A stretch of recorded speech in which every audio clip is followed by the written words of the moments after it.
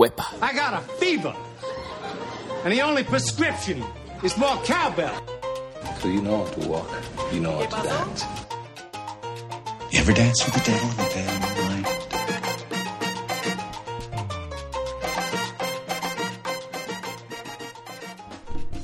Hello and welcome to another episode of This Week in Salsa. And today on the show, we are talking about body isolation. If you don't know what this is, essentially we're talking about isolating different areas of the body, as the name would suggest, in order to make improvements in muscle control, body control, and that will hopefully improve your dancing.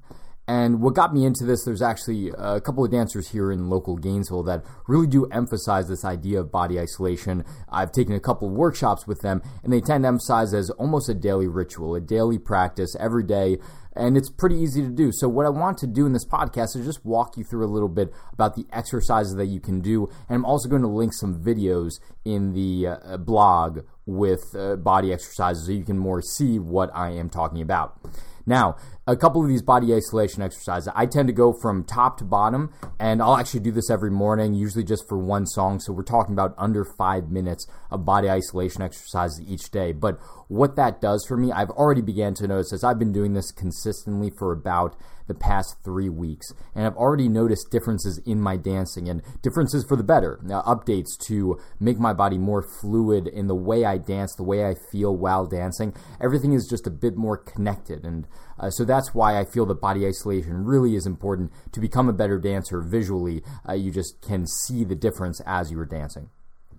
Now, what I will do with body isolation, I'll put on a tune, and the nice thing is you don't have to do this with salsa. It doesn't even have to be a Latin beat. It really can be anything with a good beat. A lot of times I'll play hip-hop, a lot of times I'll play pop music. It really doesn't matter. It could be classical, it could be techno, whatever you want, as long as it's a beat that you can find. And what you want to try to do here, you see this a lot of times in yoga, so any of you listeners who take yoga classes, you'll see where they try to time the breaths with certain movements. So you're not just breathing willy-nilly whenever you're making different movements. It's on this part of the down dog is when you take the in-breath, and then you go up dog, and that's when you do the out-breath. So you're linking the breaths to the movement. Same thing here. You are linking the body movement to the point in the music. So those are the links that you want to try to make, because this will, again, help out in your dancing to make certain body movements during certain key points in the music.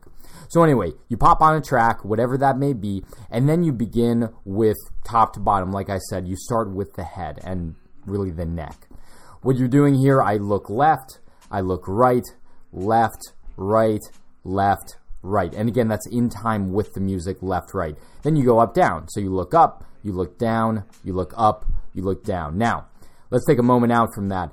What's important here is that, yes, you are doing the movements and you're doing them in time with the music. However, what is also important is that you are stretching yourself. So you're going basically to the limit of your flexibility to the left and the limit of your flexibility to the right. And the reason, I forget who told me this, but one of my instructors told me, to dance big, you got to practice big.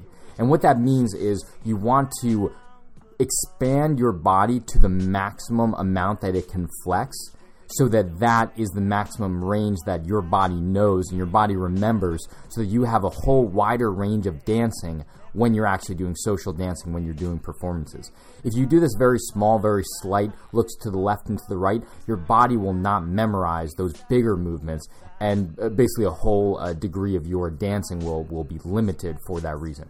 So again, looking all the way to the left, all the way to the right, without pulling anything, of course. Same thing, up and down, up and down.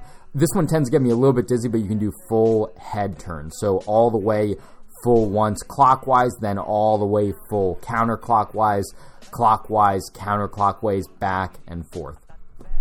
So I'll do that for a little while, and then I will go down to the shoulders. Now the shoulders, especially for the guys, this is one of the most important body isolation exercises that you can do. We dance a lot with the shoulders as the gentlemen.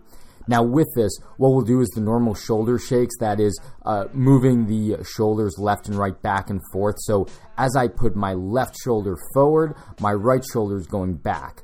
And as I'm doing this, really key that I'm not changing the orientation of my chest, my torso. So the angle of that is perfectly forward. It's only my shoulders that are moving back and forth. Again, that dynamic of forward with one as you go back with the other, back with the other as you go forward with the first. As far as the hands on that, you tend to, what I tell people is when you're first doing that body isolation, put your hands on your hips. And that helps to stabilize the rest of your body as you're doing these shoulder body isolations. So you do that. Now, as you get more advanced, you can take the hands off of the hips, and you can try doing the shoulder shakes there. And you'll notice that it's more difficult. You're going to have a tougher time with that. If you want to see someone that does this really well, check out Eddie Torres Jr. I love the way that he dances with those shoulder shakes.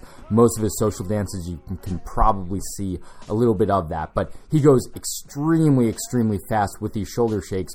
And you wonder how that is possible. And the reason it's possible is because of doing exercises like this. The next one is going up and down with the shoulders. So you go all the way up with your shoulders and then let it hang loose with the shoulders. Again, in time with the music. Imagine it like if you were really nervous, really uptight. That's where your shoulders would look very tense and uptight. That's the kind of movement that you want at the height. Again, that extreme. And then let it drop all the way down to the other extreme. Up, down, up, down. The other one is going back and forth in a kind of like a rainbow type fashion. So both of my shoulders will go forward, and then it'll go up in a loop, and then to the back. Okay, so you're going kind of up and forward, and then up and back, up and forward, up and back. And you can also rotate if you want. So one shoulder can go forward as the other goes back, again in that rainbow type fashion, and then back and forward, forward and back and forward, forward and back. Next, I'll go to the chest. Now with the chest, you see oftentimes the chest pop. I really like that movement, and that's something that you can also practice. So with the chest pop, you're popping the chest out and bringing the chest all the way concave in. So chest popped out, chest brought in. And then you can change again the pace. And as you get more comfortable with all of these, you up the pace. So you can start out very, very slow, maybe just on the core beats or on the 1 and the 5. And then as you get more advanced, you can try going every count or even on the 1 and 2 and 3 and 4 and 5 very quickly. So that's all up to you and your skill level. The next one I'll do is if we were looking from the sky down to the top of your head, draw a circle around your body. So you have a circle surrounded kind of like a hula hoop. And what you're doing now is with your chest, you're trying to hit with the sternum of your chest to the different 4 points of that circle. So the north, south, east, and west portions of that circle. So what I'll do is I'll push my chest out like in the previous exercise to hit that northern point. Then I'll go in a kind of a rainbow, again, type fashion where I'll go to the east. So I'll go from there to the east. From the east, I'll go to the south. The south, I'll go to the west. Okay? So again, it's that circular motion. You're basically trying to trace that circle with your chest. Okay? So it should be that nice circular rib cage that you're trying to practice there. And the next one is left to right. So with that rib cage, you're pushing the rib cage all the way to the left and all the way to the right. You're trying to, again, isolate that rib cage. So you're not trying to move the hips or any other part of the body as you do this, just isolating that rib cage. Next one down is the hips. So with the hips, you can do pelvic thrust, so that kind of like in, out with the pelvis. You can also do the hula hoop is what I call it, where you're trying to trace with your pelvis and your glutes that circle, that hula hoop kind of circle that we drew around in the previous exercise. So we're going all the way around with that circle with our lower body. So again, this maximum range that you're not necessarily doing in social dancing, but it still helps your body to understand the max range, so you're more comfortable dancing within all of those ranges. Those are the main ones that I do. Now, there are a lot more that you can do. You can do arm, wrist, finger isolations, knee, foot isolations. All of these things are helpful. And again, we'll link you to some good videos that go through breaking things down. And one of the best times to do this, for me, I'm a morning person, so this is part of my morning ritual. But if you drive a lot, that's another place that is perfect for a lot of this upper body isolation. Maybe when you're at stop signs, you can do the neck and head stuff, but certainly the shoulders, you can be doing it pretty much any time. Also, a lot of the chest stuff you can be doing at pretty much any time. So if you have a feeling that you know a lot of patterns, but your style, your musicality, something is a bit off about when you look at yourself on video, which you should be doing. If something feels a bit off, I would recommend trying out body isolation exercises. Give it a couple weeks and notice if it changes your dancing at all to be a little bit more fluid. That being said, thanks for joining us here today on the podcast. If you have any feedback, send me an email at rob@thisweekinsalsa.com. And also, if you have a chance, please do subscribe on iTunes for the podcast.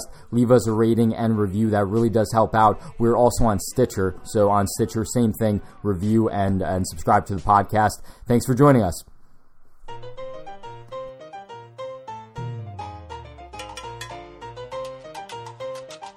¿Y qué pasó?